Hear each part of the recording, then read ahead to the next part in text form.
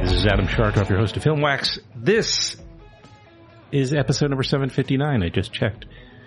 And it's Friday the 7th of April, I think, when we're sitting here at the... What are you calling it this week? I'm going to call it the shoebox. Ooh, shoebox. That's fair. We had 6, 7, 8, 9 people in here. In the shoebox. Oh, I know. This was... Okay, let's set up the scenario a little bit more. We're in the back. We're in the room in the back of the Epicurean here, Radio Free Rhinecliff in Rhinecliff, New York.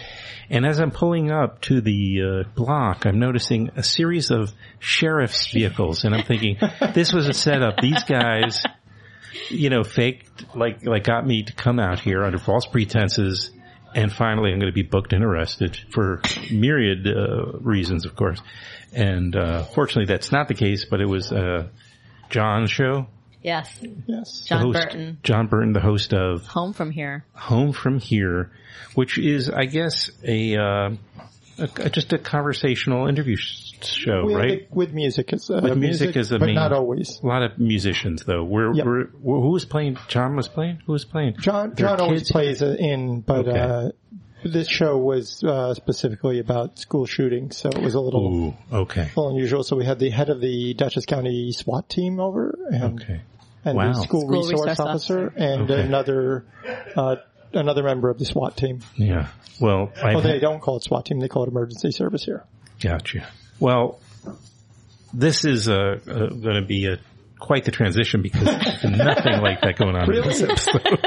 I know, hard to believe. And then we need to do this rather relatively quickly and economically because Andy Ostray, the host of The Back Room, is going to be here at any moment to do his show with Molly Young-Fast. Is it Young or Jung? Molly Young-Fast, who I follow on Twitter and have her forever. She's delightful. She's a returning guest. We've had one before. That's right. I love having returning guests. In fact, one of my guests on this episode is a returning guest. His name is Philip Shane, and I'll get to him in a minute. But I have 2 segments, which is not unusual. And the first one is with a filmmaker named Reed Harkness. I saw this film, I forget which documentary film festival. I'm going to guess it was Doc NYC last fall, but I got the copy of it and I watched it with Christina, my girlfriend, and we were blown away. I mean, it was so moving and such an amazing, because it kind of hits all the marks for a documentary. You don't know where it's going to go. It's like one of these things that it's so, ultimately a representation of what documentaries are for, and because we have so much content and, we're living in maybe second or third generation of people who have been. My grandfather owned a Super 8 camera. And my mom, I have footage of my mother in the 1940s. That's amazing. So home movies have been around for 80 years or something, or maybe 90. My grandfather was, somebody who loved technology, even way back. Uh-huh. And he, that's another story, but he had this camera. So I have wonderful footage of my mother and her sister going back to the 40s when my mom was still pretty much a toddler, becoming a young girl.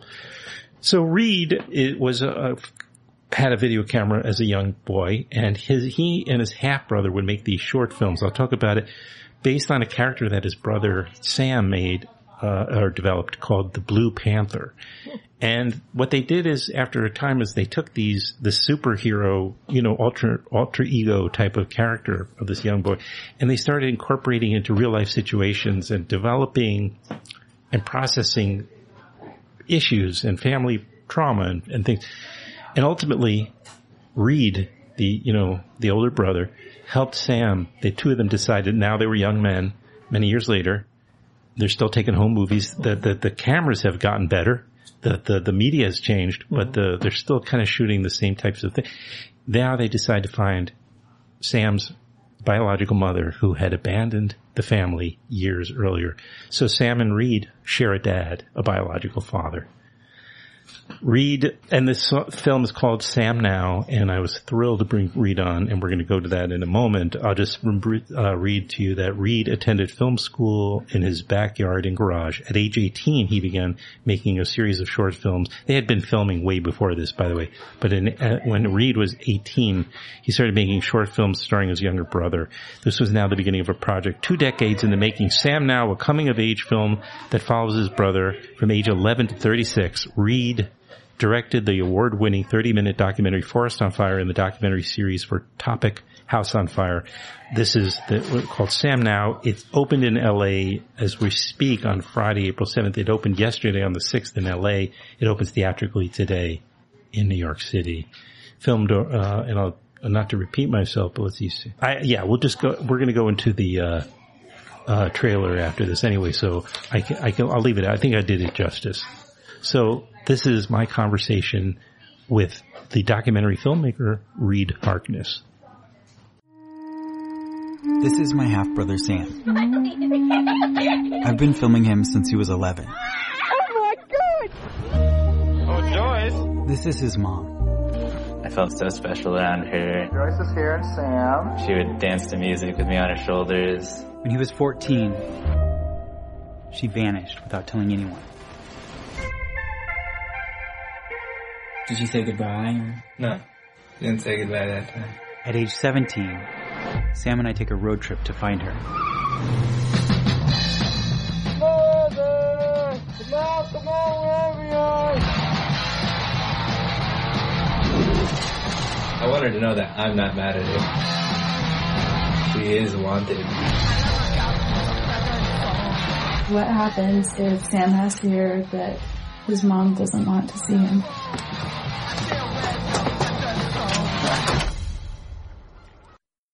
How are you? I'm good. Meet you. Yeah, good. How are you? Good. I'm fine. Thank you. Are you set or? Yeah, I'm here.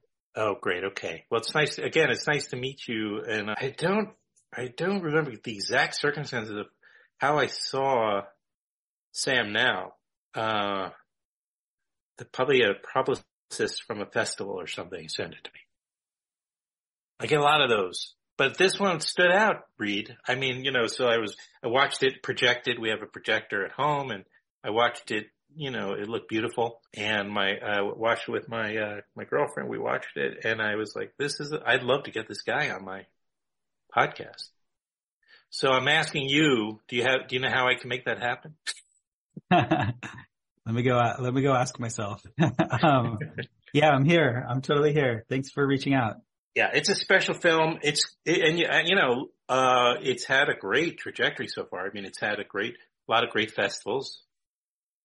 Yeah, absolutely. Yeah. The big one for us was in Zurich where, we win this really big prestigious award. I think they only give out like 4 awards and, huge opera house. And, we go up on stage and everyone's in black tie.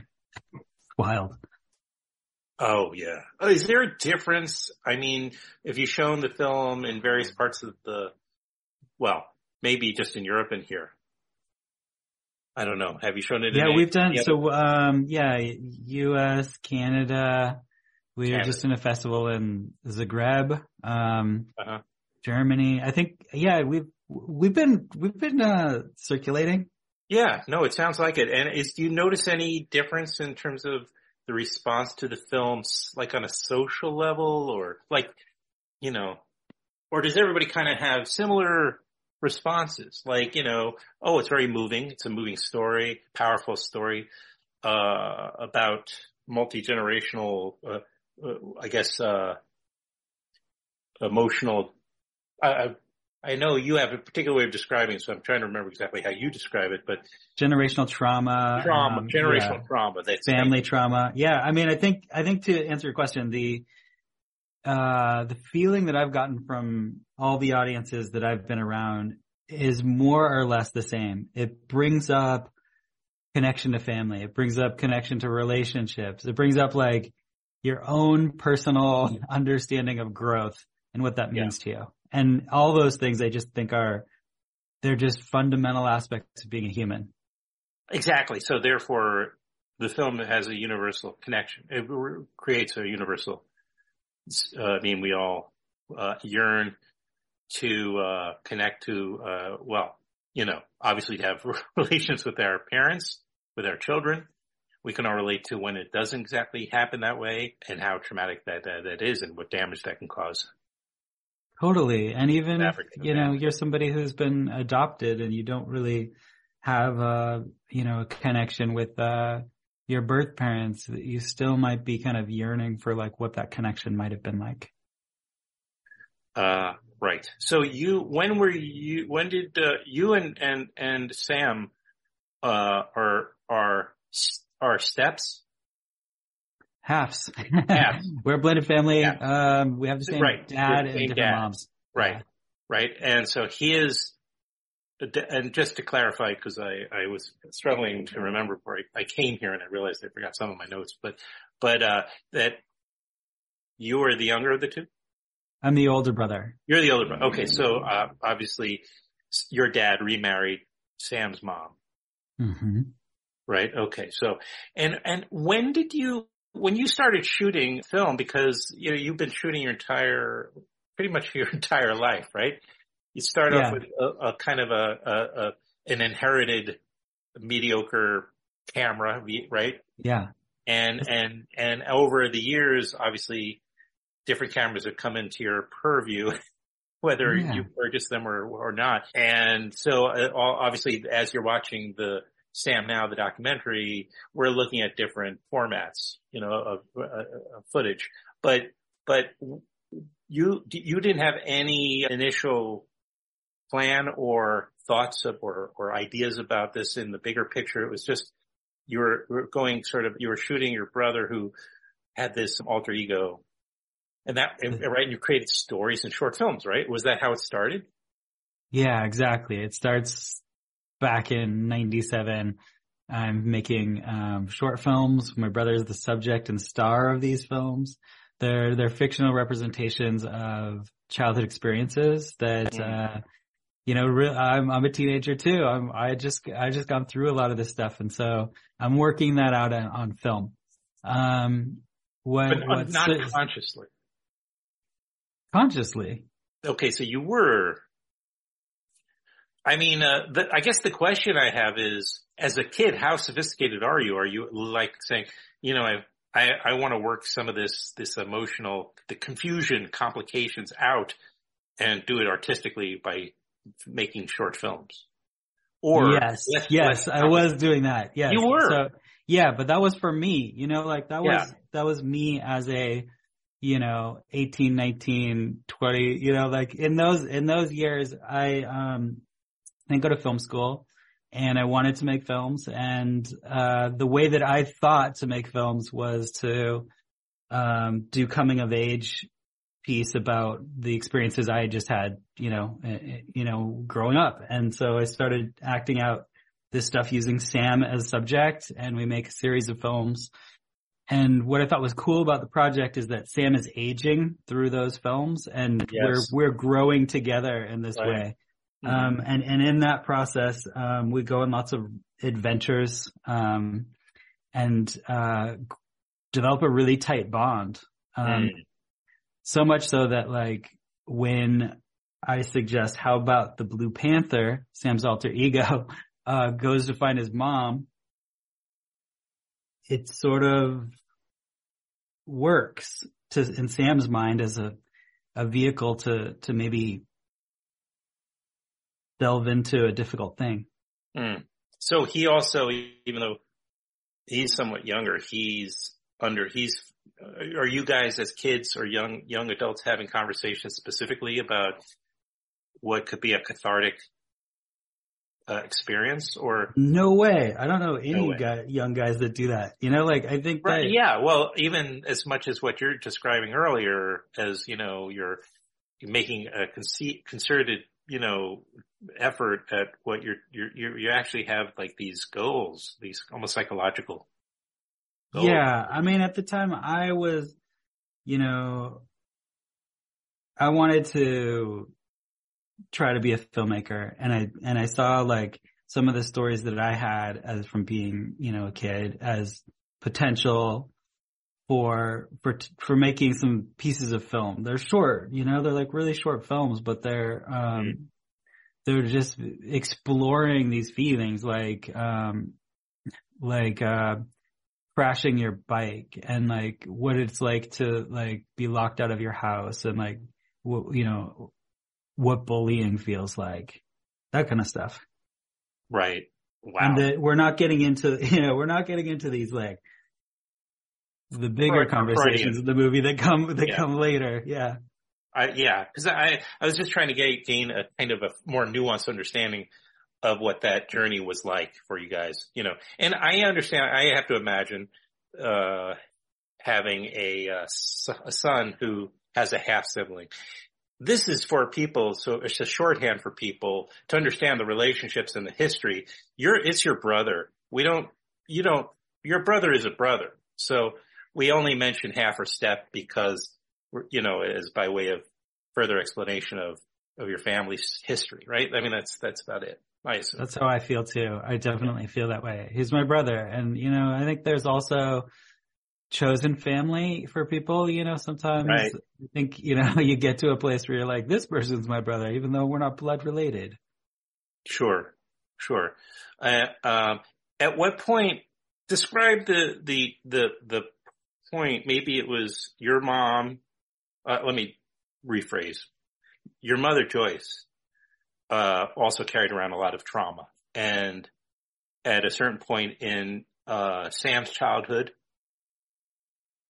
decided to leave very suddenly.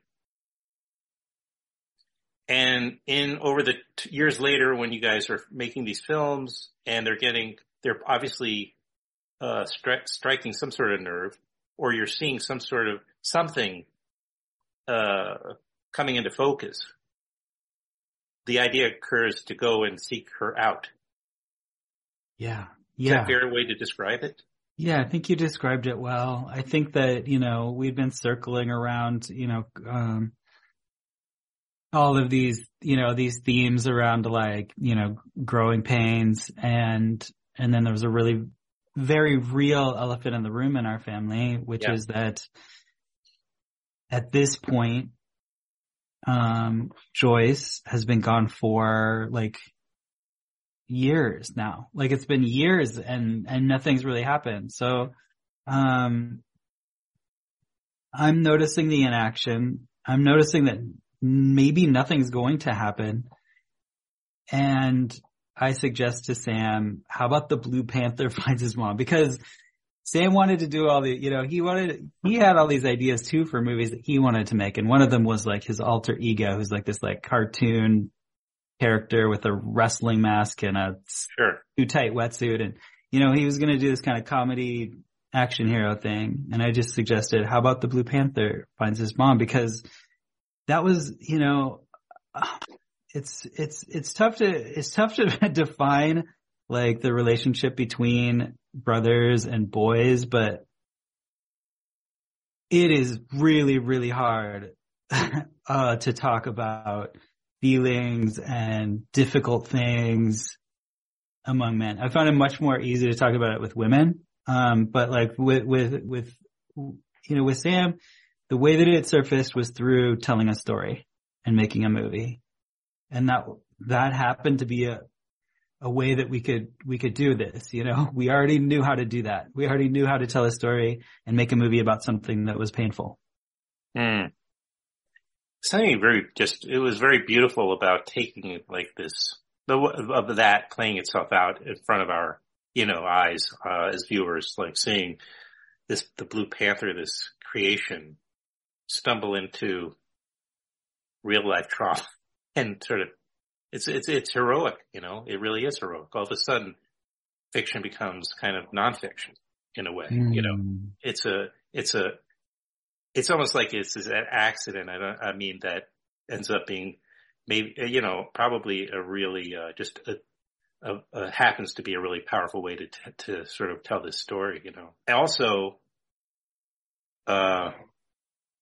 it's really complicated. Like my feeling is, as I'm watching, is on one hand, of course, the most basic urge or driving force or motivation is to reconnect with one's own mother.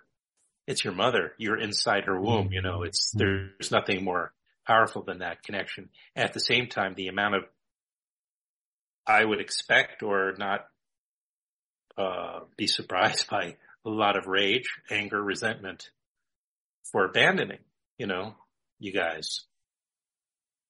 And that's a complicated thing. Like and you guys, I mean, what I watched was, why aren't they, the amount of patience and, I don't want to give away too much. I want people to see it. Obviously, I'm not going to give away any more than what we've talked about, but yeah, I mean, I don't know. What do you think? And what does Sam think? What does your family think of the film? And maybe, and what I just brought up. Cause you got the grandmother, your mom's mother-in-law, right? Your dad in there. All these people it's a big question. Who had to see you guys go back and find Joyce, as well as, or attempt to find Joyce, and then that brought on. Yeah, it's a tremendous amount. Right. So, yeah, I mean, you brought up a lot of pieces there, and you want to know how the family reacted to seeing the movie? Yeah, I guess we'll start there. I know I just sort of opened up the tap here. There's a few things I could respond to, but I'll just talk about first. Yeah, the family, Sam, this is a project 25 years in the making, and I didn't present it to my family until 25 years had happened. So it's a long time for me to carry, the baggage and the stories and the weight of like everybody's feelings, in my family. And so for me, it was a very cathartic process to finally present it to them. It was also really important to me to present it to them in a thorough way where they were all together. So we had a big screening in Seattle at the Egyptian Theater, and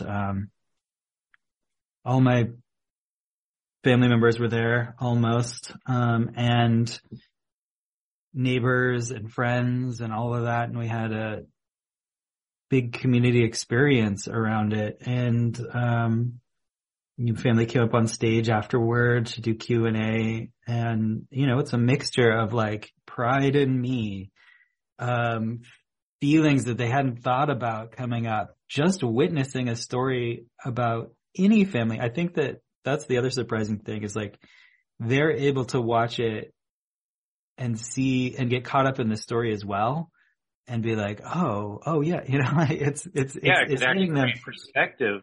All of a sudden seeing it on screen, even though it's your life.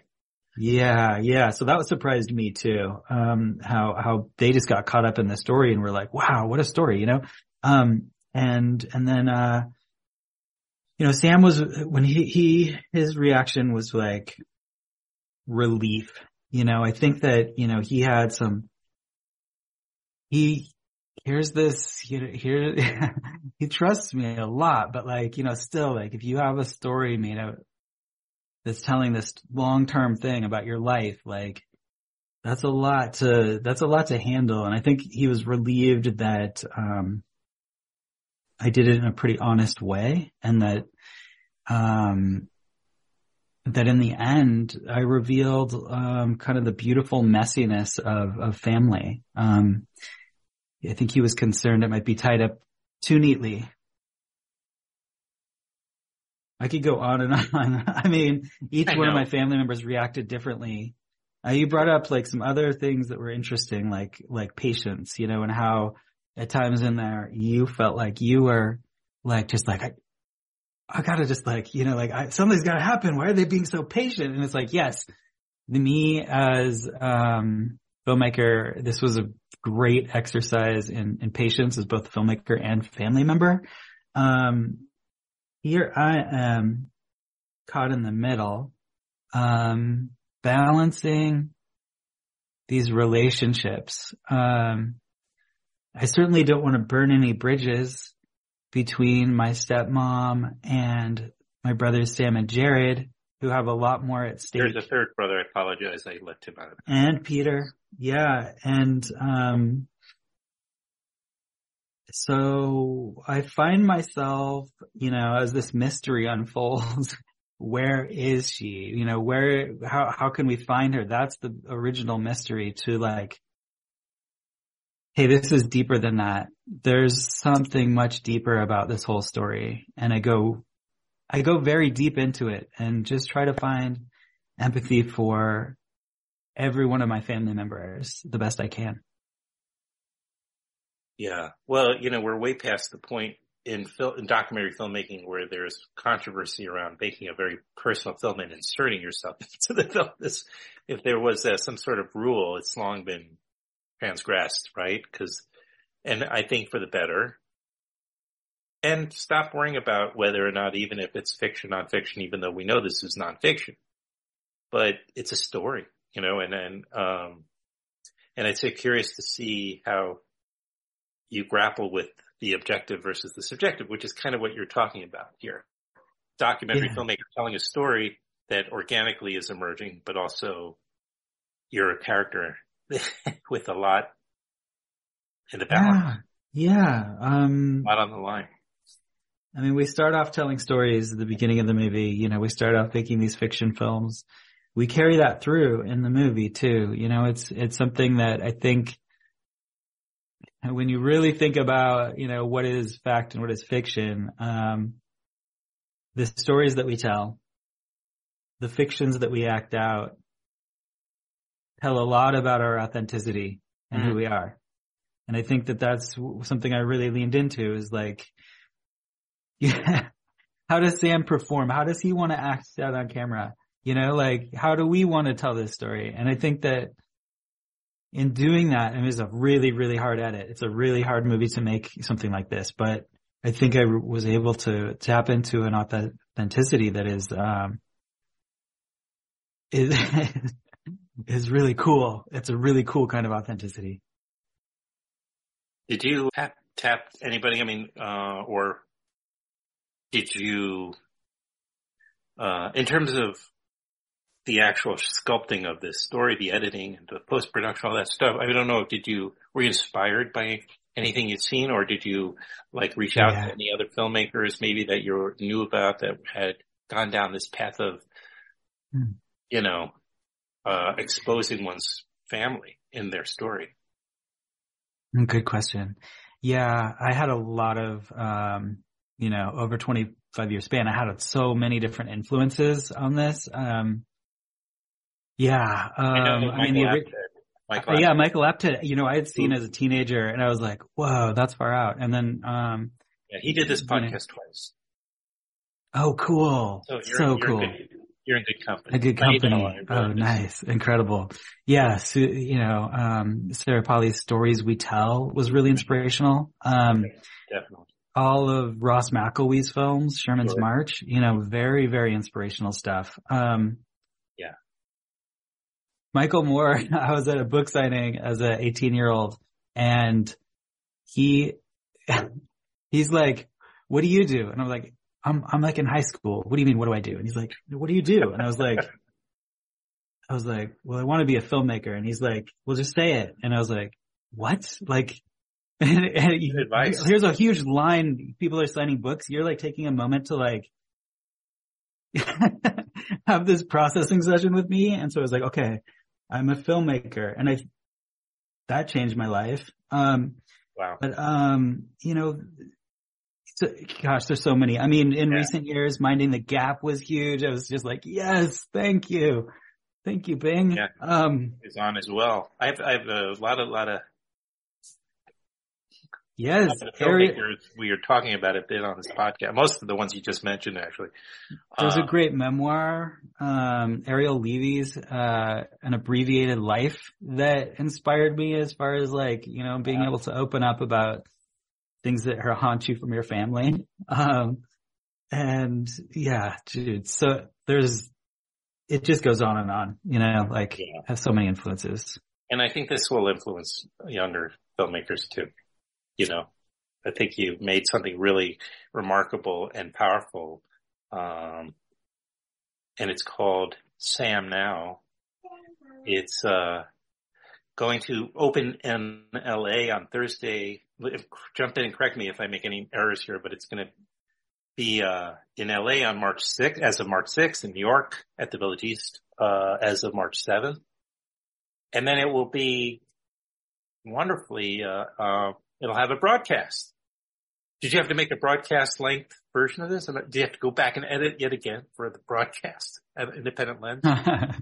Yes and no. We, our final cut, final cut is the broadcast length. Very good. We got it all in. 87 minutes. Well, we want to urge people to go to see it theatrically. And so, yes, and it will eventually, there will be a broadcast, as I mentioned, and we'll plug that soon enough because it's not far off, right? Yes. We're opening theatrically on April 6th in Glendale at the Laemmle Theater. And then, right away, in New York on the 7th at Village East. That's all you need to say. And maybe it'll open in other theaters. Is that possible? Yes. And we're opening like a bunch of other theaters. We have a very nice website. People can go. We'll put the website at the end. And people can, or down below or something like that. But we'll urge people based on this conversation. I hope some people go see it. I mean, it's also a really funny at times and heartwarming, and you got a beautiful family, and it's a great story. And I'm so grateful for the opportunity to not only see it, but then to meet the filmmaker, Reed Harkness. So thanks for, making the time and coming on. Thanks for having this conversation, Adam. It's been great. Let's do it again sometime with some other project soon, All right. I'll see you in 25 years. Okay. That's a deal. All right. Have a good one. You too. So when we set out to find your mom, did you get what you wanted?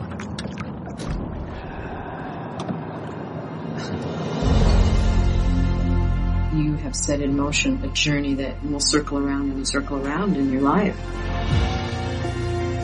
Now I have to start leaning into that discomfort, or I'm going to be like emotionally stunted my whole life. Just kept asking, do you really want to do this, Sam? In everyone's youth, there's at least one pivotal something. It haunts us, but it can make us stronger. Things will not be the same after you do this. Sam will be different.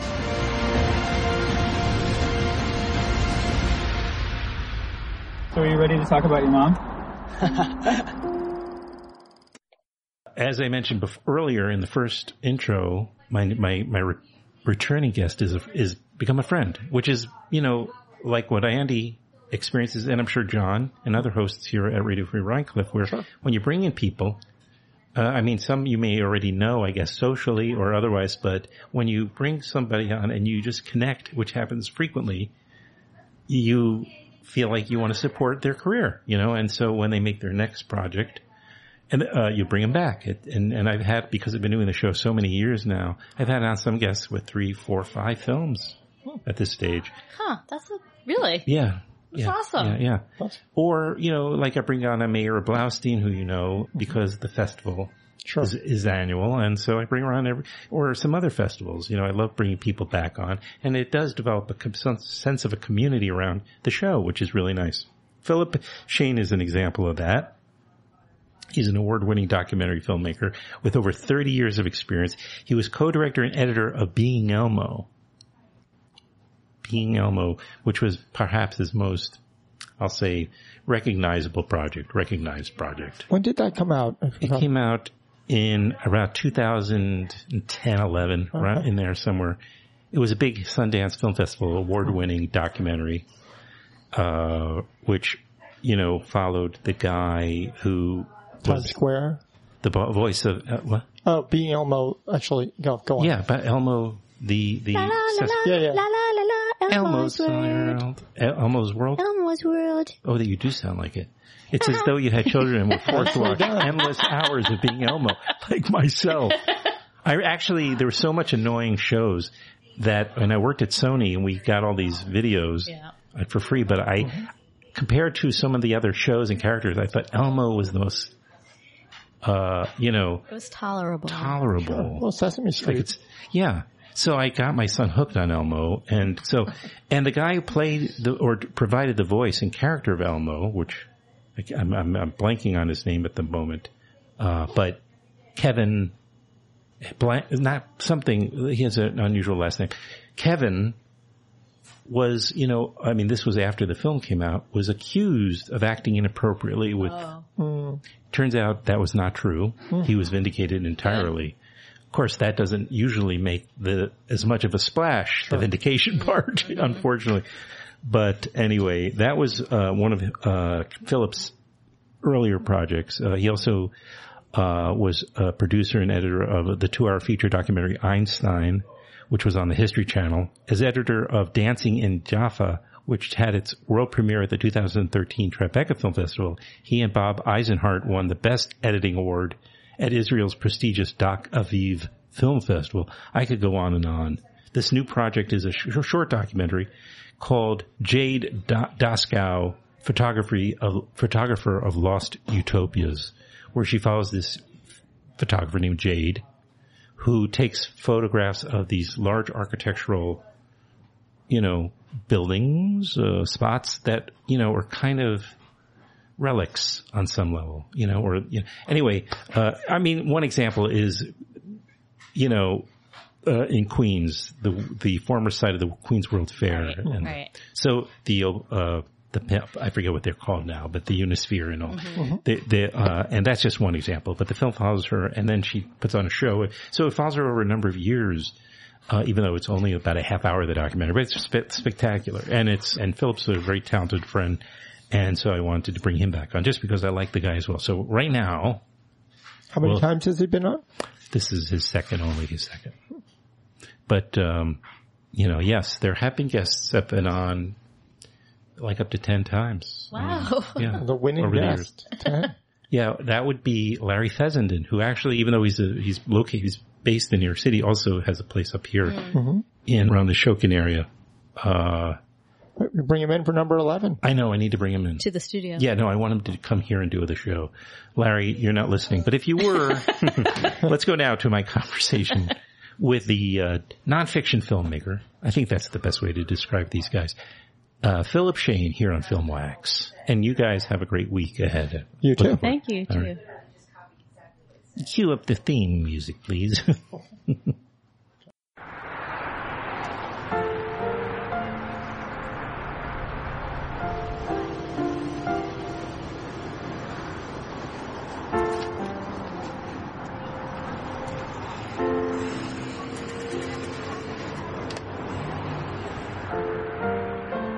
What do my pictures mean to me?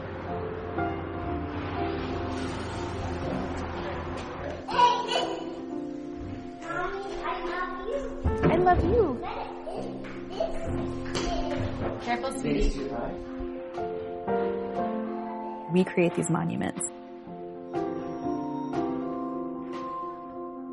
Then we disappear.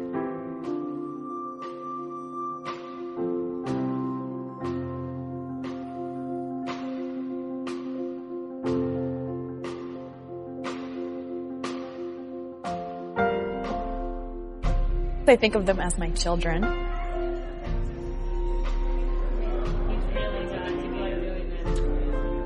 There's a gestation period and creation. People come and go. And we leave behind these things. How do they exist on their own?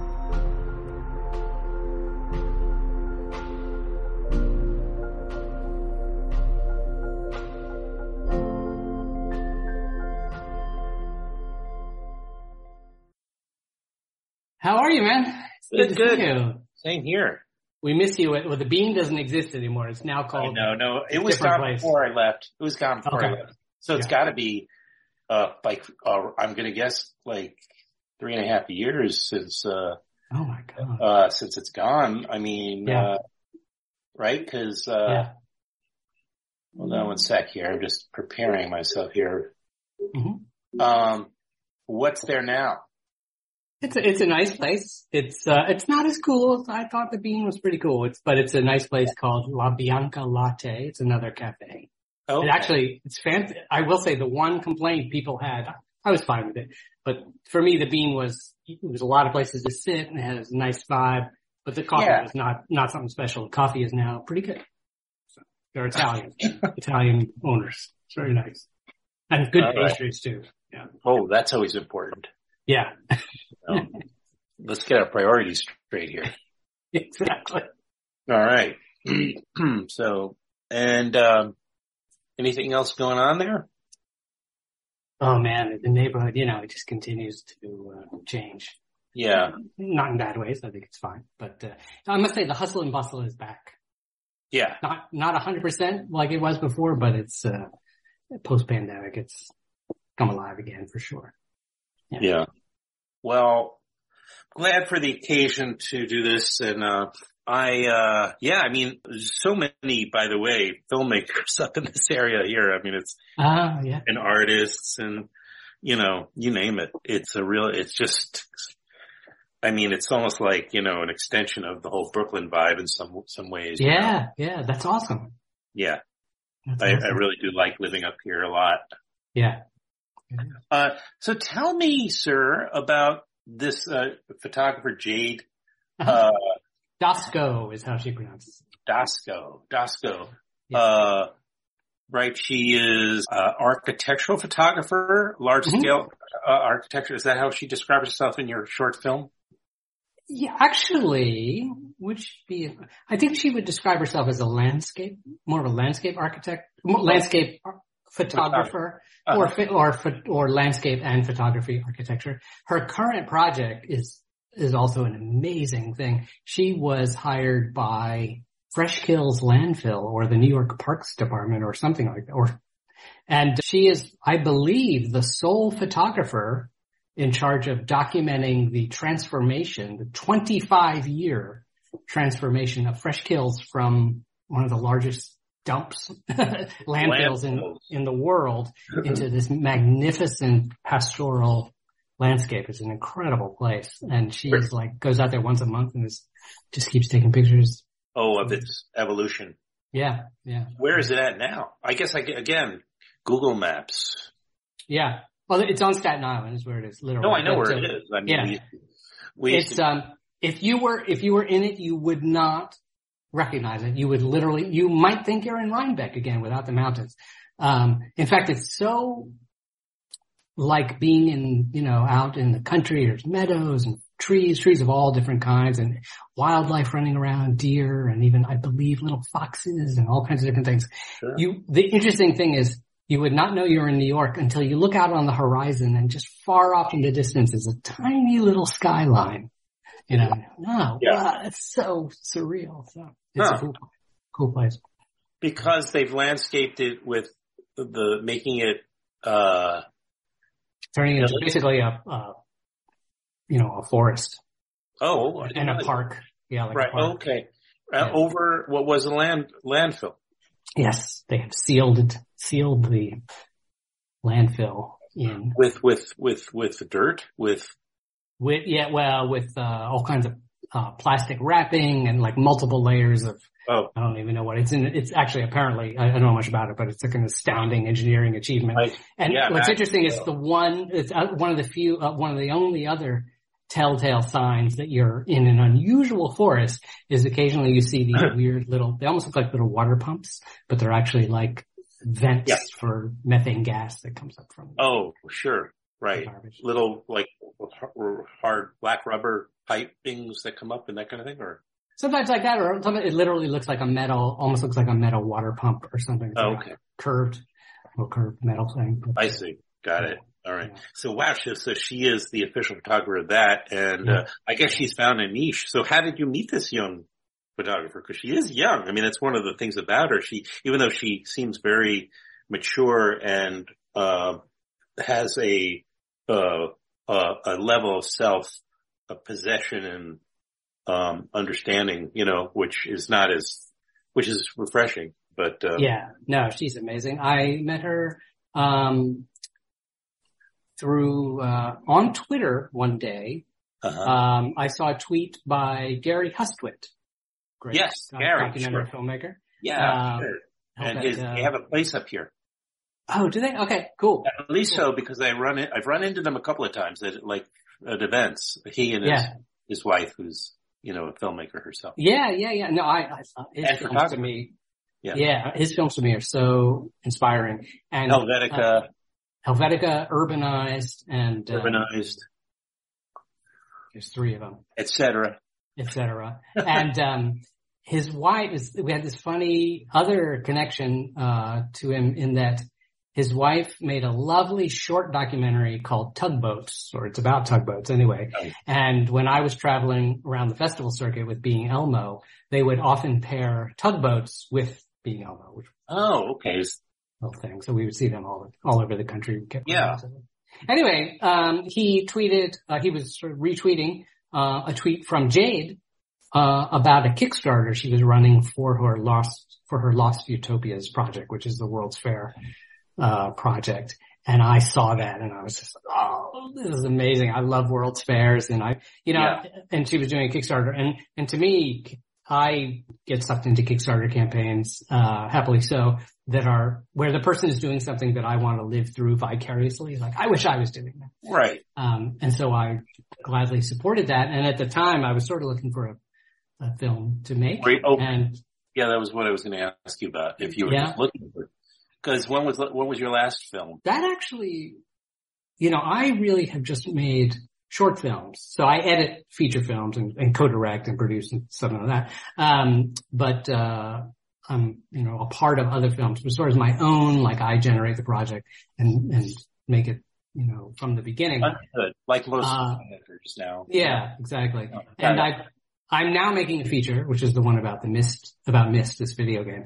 But, I've made a number of shorts. Originally I made a bunch of comedy shorts when I was with UCB for a long time. And, I had made a documentary. No, I don't know if I know this part of your. Oh, yeah. And I made a short with, Michael Lesser, who's, old Maisel cinematographer, actually, back in the day. And he and his wife, fun fact, he and his wife are often up in New Paltz. They have a place up in New Paltz, so a little bit up your way. Michael and his wife, you mean? Michael and his wife, Carol. And, anyway, with Michael, I made a film called Rewalk. Not played, played in festivals and stuff like that, a short documentary about the invention of the first veterans, that were getting to use these robotic exoskeletons. Now a bit more commonplace. At the time we made the film, it was pretty new. And anyway, I had finished that and was now looking for another kind of short documentary to make. And I love, most of my films are portraits of people, individual people, as opposed to groups, and especially artists. And anyway, I just saw this thing and I felt so many personal connections just in terms of my interest. World's Fair, photography, a photographer, the work of a photographer. I had always liked, when you go to museums and you're going to go see an art exhibit, a lot of times, even when I was a kid, I would go see these things in a museum. There's often a little room you get to sit in before going into the exhibit where they show a little documentary about an artist, about the artist. Yeah. And I think probably that is one of the main reasons I'm in documentary later as a grown-up. I've never heard that in all my conversations. I've never heard. Oh yeah, I just love those things. And so I wanted to make one of those about Jade. And that's awesome. Contacted her and off we went. Nice. And how long did it take for this film to come together? Oh boy, I think I made it over the course of 6 or 7 years. Did it need 6 or 7 years? Not necessarily. I mean, and it's a 30-minute film. It's a 30-minute film. I mean, I didn't know how long it would be. And it's not because of the epic scope of the project or anything. Although it's because I'm, a working filmmaker and I'm always doing a million other things. And, I will say it's an interesting thing. Maybe some of if there's other artists or filmmakers in the audience, can relate, to, I suffer sometimes from you're working on your own thing and then I get so freaked out by it, and I'm like, I don't know what to do next. And whereas when I work for other people or with other people, I'm like, oh yeah, absolutely. I know exactly what to do. Right. Sure. Well, you're working without a net when you're on your own in a way, right? Yeah. Yeah. And it's self-funded and I didn't do a Kickstarter or anything for that. Everything's on you. I mean, it's sure. Yeah. The best thing about that, however, in taking that long is, as you know, with documentaries, it really means you do get to cover a really interesting, there's this boring word, longitudinal, or observational thing, but you're covering somebody's life and you do see them and their work develop. So for instance, at the beginning of the film, I believe her son is about 3 and then he's 5 and, he grows up a little bit in the film and stuff like that. So that was really neat. The other thing is her project is I believe she took about 10 years to do all of North America. Photograph all the world's fairgrounds in North America. And I got to see how many there were. Yeah, it's incredible. And I got to see, here's the best thing, and I got to see her career develop. So I really got to see her go from, at the beginning of the film, I think you see her having one photograph being shown in a small museum at the International Center of Photography. Yeah, the exhibit. At the end, she publishes a book and she had all these exhibits. And some of those galleries, by the way, are up in the Hudson Valley too, Beacon and. Oh yeah. He is here up in Beacon and it's a big, was that where it was? We see it, it's sort of a montage of a number of galleries, some in Brooklyn, some in Manhattan. Yeah, that's a big deal, that place. There's the, Metro North. It just brings all these folks to Brooklyn, right? Oh, yeah. Brooklyn Beacon, Yeah. So you've got the Dia Museum there and. Yeah, it's a big, and it's kind of a real popular spot for like a day trippers, Yeah.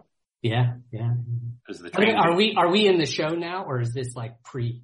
No, this is the show. Yeah. This is the show, man. I want to say hello and thank you. I didn't know if there'd be music because I know in the show you've got music and you have like an intro and stuff like that. Yeah, but that's all in post. That's the magic of editing. If you don't know what that means, let me know. Right. I'll fill you in on some of this. Yeah. I know. We'll see where I come in, but it's sort of part of the show, and I think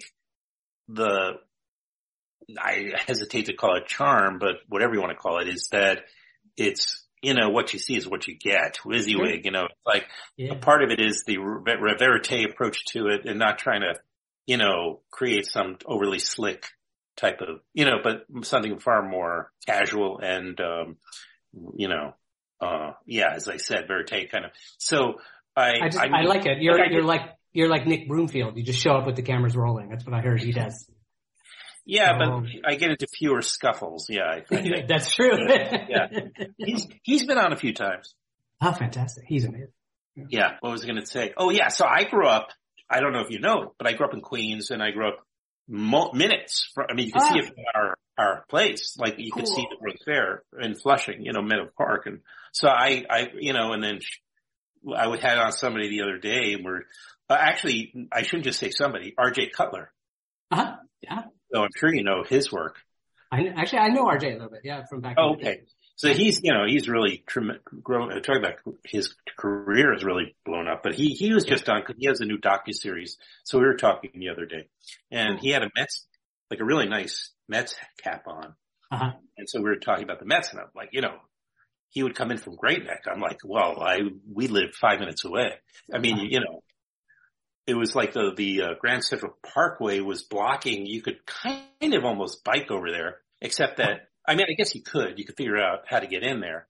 Obviously, but it wasn't like the shortest way there. You'd have to bike over the or walk over the Grand Central Parkway, which I don't recommend to do. But I was very close to the World's Fair, and it holds a lot of mystique. And it was many years later when my son was small, when I was I was visiting my parents. They had been living in the village for many, many years, but moved back to the area later in life. And then I was visiting with my son, and we went to the Queen's Museum, which I'd never been to, which is right there on the plaza there where, the hemisphere, and it's right by where the World's Fair was. Yeah. The Unisphere. The Unisphere, rather. Unisphere. Thank you. Yeah. Don't correct me on my podcast. No. And so did you see the map in the Queen's Museum, the incredible model of the city? Yeah, sure. Amazing. Yeah, it's right. You go into that dark room, right? And right? Yeah. That's from the fair. That's from the 64. I know. It's really incredible. If you look close enough, I could see me in there. Yeah, that's right. Yeah. It's very Matrix. Exactly. Well, I don't know if you've been back there, by the way.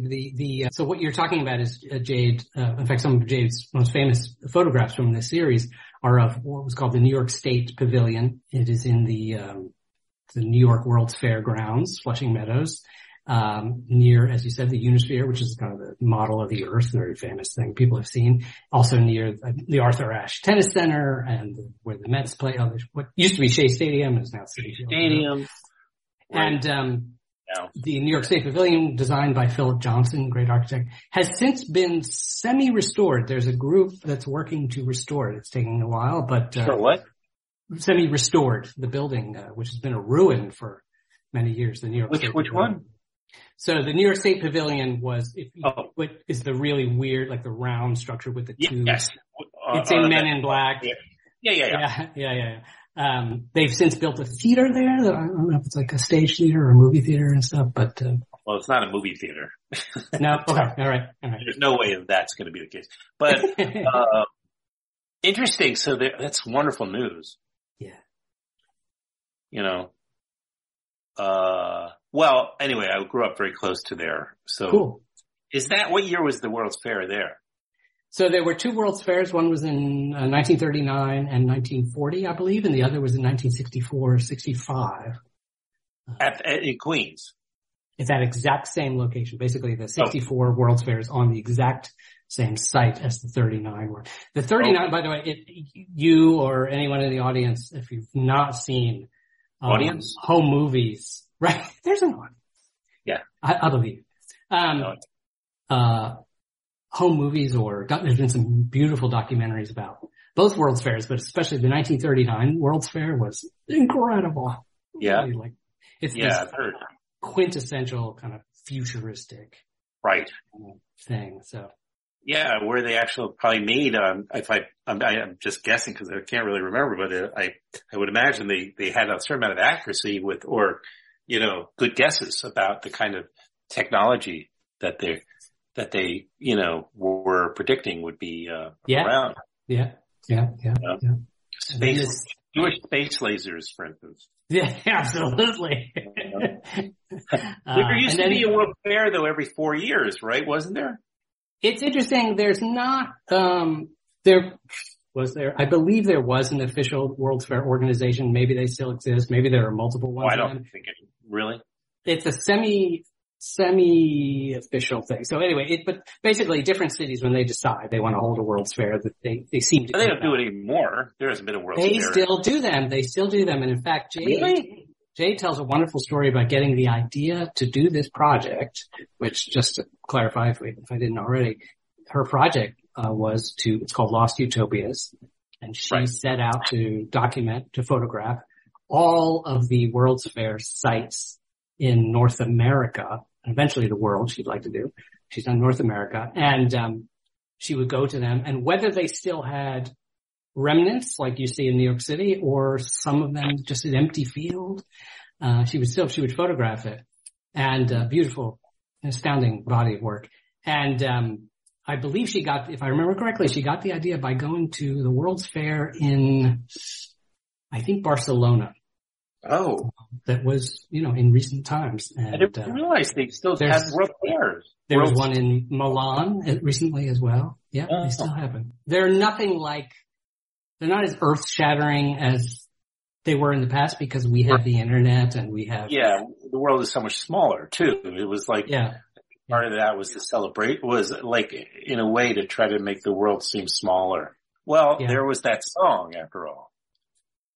It's a small world after all. It's a small world.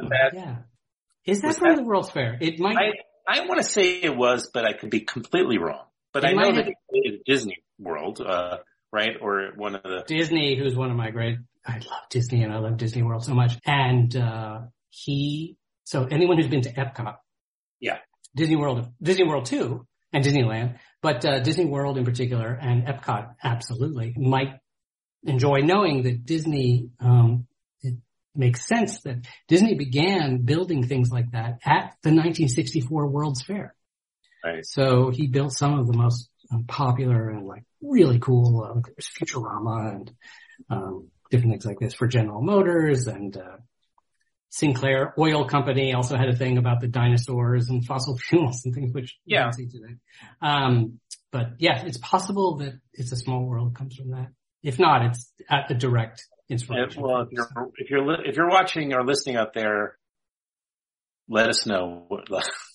Right. If you know the song, it's now in your head. Congratulations. It was a great song. Yeah. I mean, I remember it very clearly, from growing up with it. And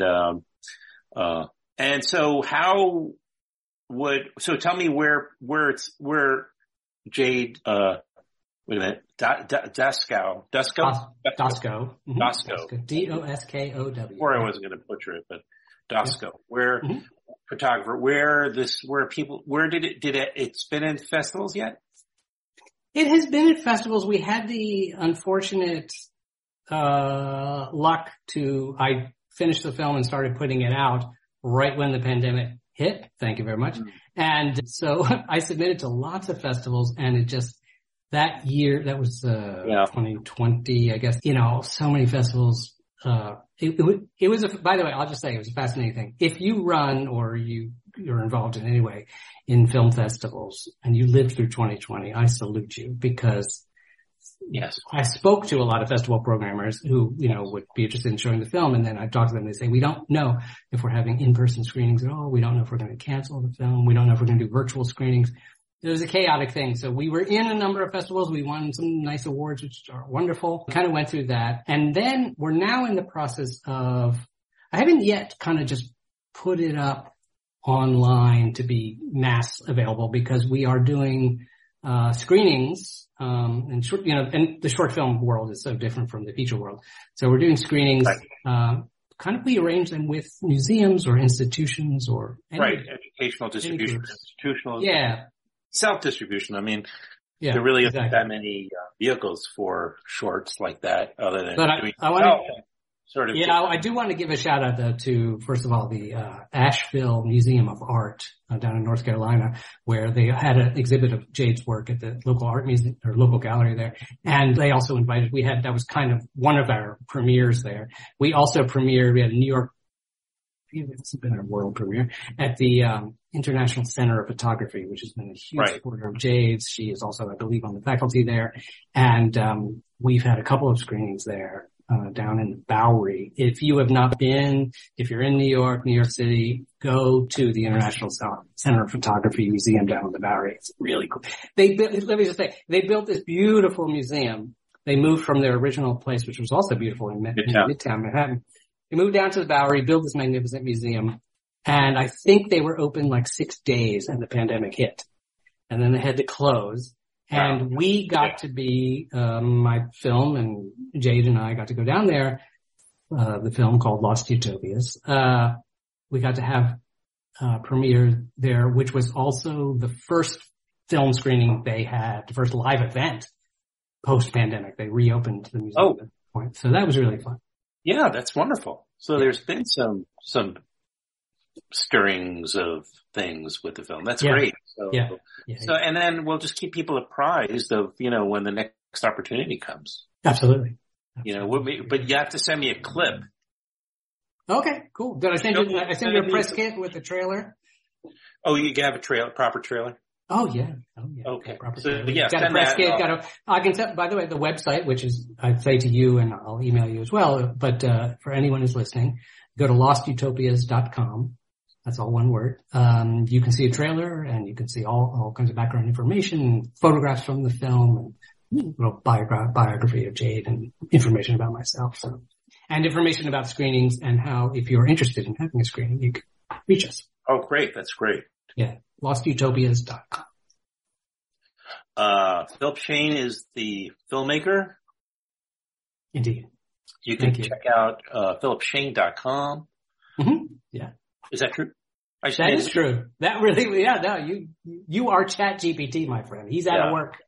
Yeah. For find out all about Philip Shane and what he's been up to or what he has accomplished. And I look forward to, seeing you in person one of these days. No, thank you, Adam.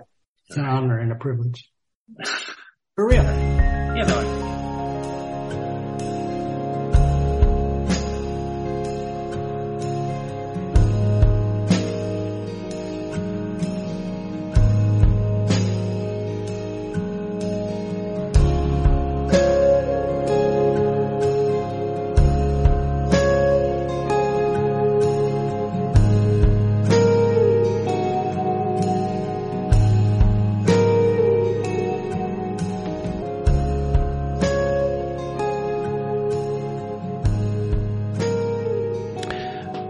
That's the show, and I just like having nice people on the show. It's really, at the end of the day, what I want to sit with people that are not only, making creative and great projects, but also interested in talking about them, and and also making my podcast enjoyable and listenable. I mean, I can't do all the heavy lifting.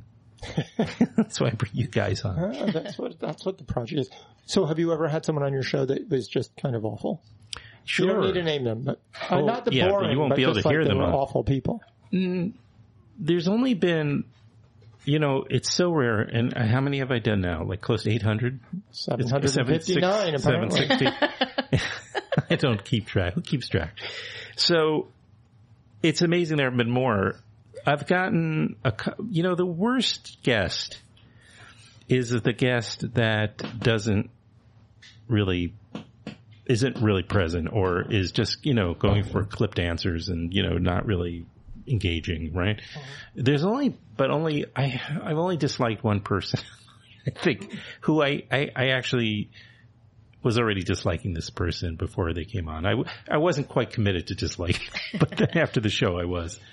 And because they're just not, I still have those feelings towards, I just don't think this particular person's really about other people so much as themselves. So, which is only had one like that? No, I'm sure there've been others. There's been other difficult people, but I've been told some people are really difficult and they turn out to be really great guests because they're just there and they're, doing their thing. And it's not always somebody who's super funny and engaging. Sometimes they are a little difficult, but that's okay because sometimes that can make for a good episode. But generally, to make a generalization, the best guests have been people that are really glad to be there, excited to be there, excited to talk, and then really do talk. Like I love when they talk more, even though I occasionally do cut people off or I do not shut up at times. But mostly I've learned to, I felt like with Susan last week, I probably could have let her talk more, but I had a sense that she needed a little bit of also, prying out of her shell a little bit. But what a story. Yeah. That was fascinating. Yeah. Yeah. Yeah. No, and yeah. But I have to talk to Andrew about his bringing on too many film people. He's stepping on toes here. Nobody has these relationships. And we're going to have Ken Burns on next week. Oh my, see, that's what I'm talking about. But he's been on before too, right? Not Ken Burns, no. No? Oh, he's been on Film Wax though. See, you beat him to it. Many years ago with the Central Park 5. With the project. Project, yeah. Sure. But I did have one of the Central Park 5 on as well after Kent, like in the same show. I brought on one of the guys back then. Sounds great. So yeah, I know. I have on, since we're talking about upcoming guests, I can mention that I have W. Kamau Bell. I know that I've been following the guy and his career for years now, and he was spectacular. So his documentary, which we'll talk about next week, or not next week, in May, is about mixed race kids and having mixed race families. So it's perfect because I have one of those. And Kamau and I had a great conversation, really, really connected, which is, again, wonderful. And I don't know if he'll ever remember it for the next time, but it's great. So that's coming up. And a few other fun things are coming up. I have also the actor Zoe Lister-Jones. I don't know if you know who she is, but she's a great actor. She has a series on Roku. Oh. Coming out called Slip. And Do you have Roku? I don't. I have Apple TV. Yeah. But do you have Roku? I have one. I've never hooked it up. Okay. Yeah. It counts, right? You don't need to see this particular show, actually. You could leave your Roku unhooked up and still view it. Some technology that hasn't. I feel like Roku shares its shows with Amazon Prime or something. It might. Yeah, you might be able to. There's another way of getting it. Probably. It would make sense because you're preventing many people from seeing the show otherwise. But I guess they're producer of the show, so ultimately that's what that's about. Roku is producing original content, so it would make sense that they might, put it on other platforms. Another upcoming guest, which I'm very excited about, is Catherine Hardwicke. Do you know this filmmaker? Yes. Very famous. She made, most famously, Twilight. Now, a huge mega hit back in the day, right? Mega. Spawned sequels. Mm-hmm. But Catherine, even though she made this hugely successful first film, was not asked back for the sequel. Really? Yeah. That's unfortunate. Sexist. They brought in men to direct it, even though it was a huge hit. So, that was a news. I've had on Catherine before. This will be her second appearance on the show. Also, the Metrograph Cinema in Lower Manhattan is... Been there. It's a great place. It's a great place. And one of the things they're doing is a series about editing in film. And my friend Michael Taylor, who has been on a bunch of times on the show, is speaking of the community around FilmWise. He's a regular in there. Michael is a great editor. He's edited quite a few highly regarded films, both fiction and nonfiction. And he reached out. He said, I'd love to do something on the series with you and the upcoming installment, which is next week.